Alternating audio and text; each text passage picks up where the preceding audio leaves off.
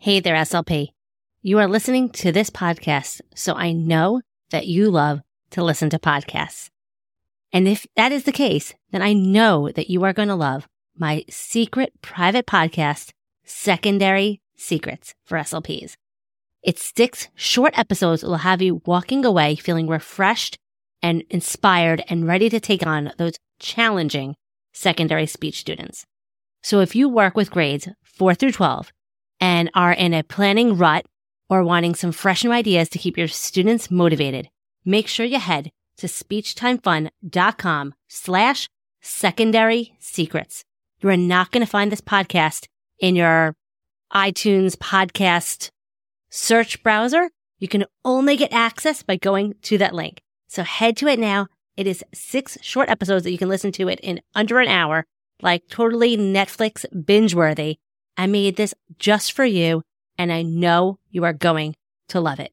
SLPs have been telling me already that it has changed their way for working with their older speech students. So head on over again to speechtimefun.com/secondary secrets or use the link in the show notes, and I can't wait to hear what you think.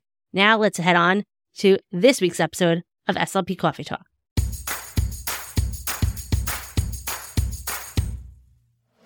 You are listening to SLP Coffee Talk. I am your host, Hallie Sherman, and I am a licensed speech-language pathologist who is in the trenches working full-time in a public school in New York.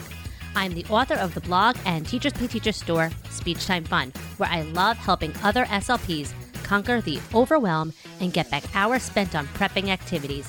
I am here to help you be the best SLP you can be and have fun while doing it. Just like your morning cup of coffee, this podcast is just what you need to start the day or week. Let's jump into today's Coffee Talk.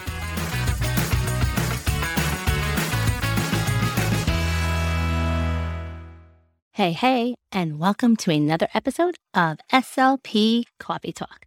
So last week, we talked all about AAC and collaborating with the classroom and the various paras and people working with AAC. And when it comes to being an SLP in the schools, we know we need to collaborate with the classroom teachers and the paras, and maybe the OTs and the PTs and the psychologists, and maybe the social workers. But we often forget about the specialists, the gym teacher, the music teacher, the art teacher. And we really can't forget about them. Our students go to all those specials, and a lot of times these professionals might not have the background in special education or speech and language. They might not know how to teach these students effectively and efficiently. We might just assume the paras and TAs or whatever you call it, going with these students to these specials will know how to modify and assist our students. But you know what happens when we assume, right? We can't assume. It is so important that we not forget about our specialists. So today I'm going to talk about one of the specialists, the art teacher. People always forget about them, okay? Like I said, many of our specialists don't even realize which students are receiving speech and language services and why. We know that so many of our colleagues say, wait, they speak fine. Why are they going to speech? And that is why it is so important we spend the time to collaborate with them, interact with them, check in with our specialist colleagues to make sure that they are understanding who of yours goes to them. They should be aware who has an IEP and how they can best educate these students in their classroom, especially in the beginning of the year. And that is why I'm releasing this episode when I am, because the beginning of the year is the perfect time, especially when you're scheduling and you may be pulling some of them out of these specials. But if you're not, that is when you want to make sure that you are educating them on how to help target speech and language goals and how to modify and adapt their instruction to best service and work with our students. Okay, so what are some ways that they can help target some of our speech and language goals and carry it over into their art lessons? We can have them encourage our students to request, ask questions, use complete sentences. A lot of times our colleagues might just get frustrated and might just not call on those students because they're not participating. And we can give them insight on saying, okay, well, if you give them some wait time, if you maybe use simplified questions, maybe present instructions verbally and visually, it can help our students. Don't assume that you just modeling how to do an art project, our students are going to understand. Maybe and tell them that our, X, Y, and Z students can really benefit from watching you do it, seeing the steps visually and also hearing you repeat the steps and continuously reinforcing them. We can teach our specialists to be patient and let students with articulation or fluency goals use their strategies to speak slowly and clearly. Again, like I said before, a lot of times they just might not call on them because they might not think that these students want to participate. But a lot of times our students need to get practice participating in the classroom setting. That's how they're going to get carryover, right? We can teach our specialists how to use carrier phrases and sentence strips if necessary. Help them get started if they are struggling to get started with answering or asking a question. Use simple short phrases and sentences, not bombarding them with many multi-step directions with complex linguistic concepts. Whatever their goal is and whatever you're working on with these students, giving these specialists, and I'm giving the example of art because there's a lot of instruction and language and vocabulary incorporated in art class that we can really help our students by educating or informing or reminding our colleagues of ways to work with these students to best suit their educational needs. Again, when they're incorporating any complex vocabulary, using visuals, don't just assume that they've heard it before and they can recall it and retain it. To be patient with them and do a lot of review with them and not just assume they're going to carry something over one class to the other. You might have given them the instructions last week. You need to review the instructions this week and not assume they remember what to do. Our students that might struggle with executive functioning and impulsivity, to giving them that plan time and showing them how to execute a task effectively and efficiently. All of these things, we can really help our colleagues out. Okay, so what else can we do to help our colleagues out? We can role play and bring art into our pull-out speech therapy session. So not only can we collaborate and give our art teachers some tips and tricks to help our students succeed, but we can also bring some art into our speech therapy so that we can model and mimic and role play and reenact some things and problem solving that and situational things that might go on in the art room.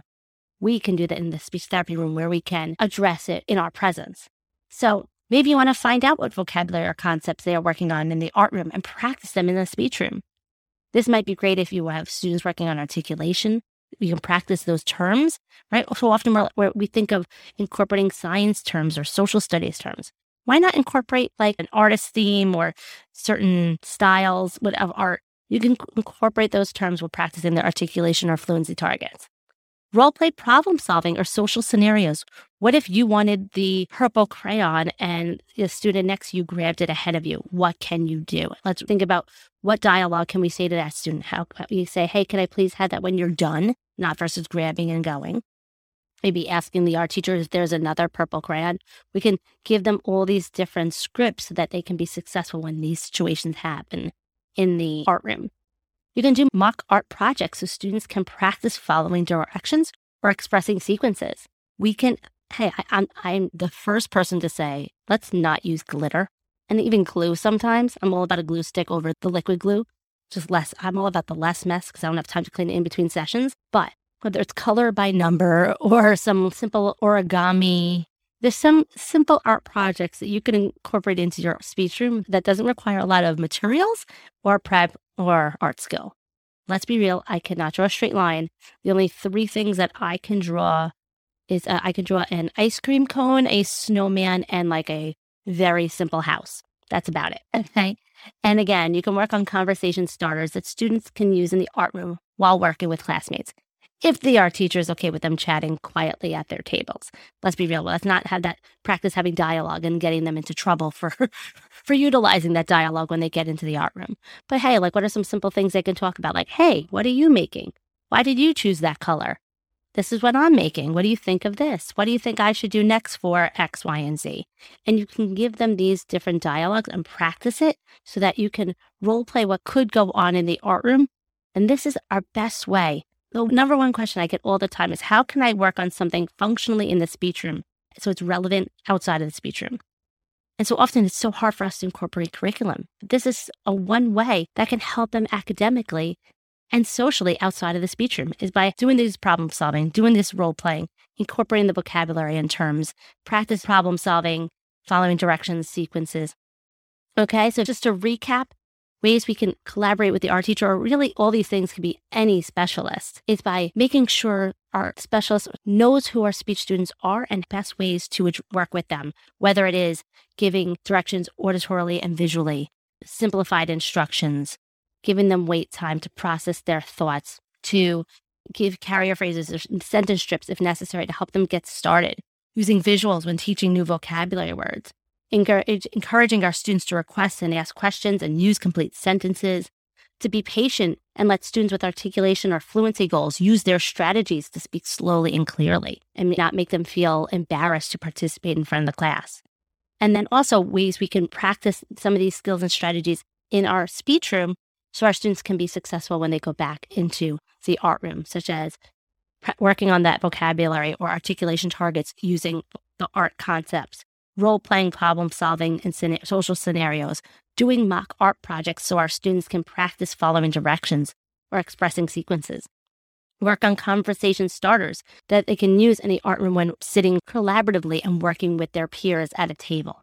So I hope you found this helpful. I hope your mind is wondering, like I gave you the example of the art teacher, but you can easily incorporate these same exact things with gym, music, library, what other specials your students are going to. And a lot of times our students really do love these specials. They just might struggle with the academic piece of it or the social piece of it. And we can help them be even more successful in the areas that is typically easier for them and more fun. So sometimes changing it up and not always doing such comprehension-rich activities can really help our students be successful outside of the speech therapy room. So I will end this week with a joke, of course, one that is relevant to art. It's only necessary, right? Did you hear about the artist that always took things too far? She didn't know where to draw the line. Ba-dum-ching. All right, until next week, everyone. Stay out of trouble, and SLPs, be the best SLP you can be. Your students need you today. Take care. Bye-bye now.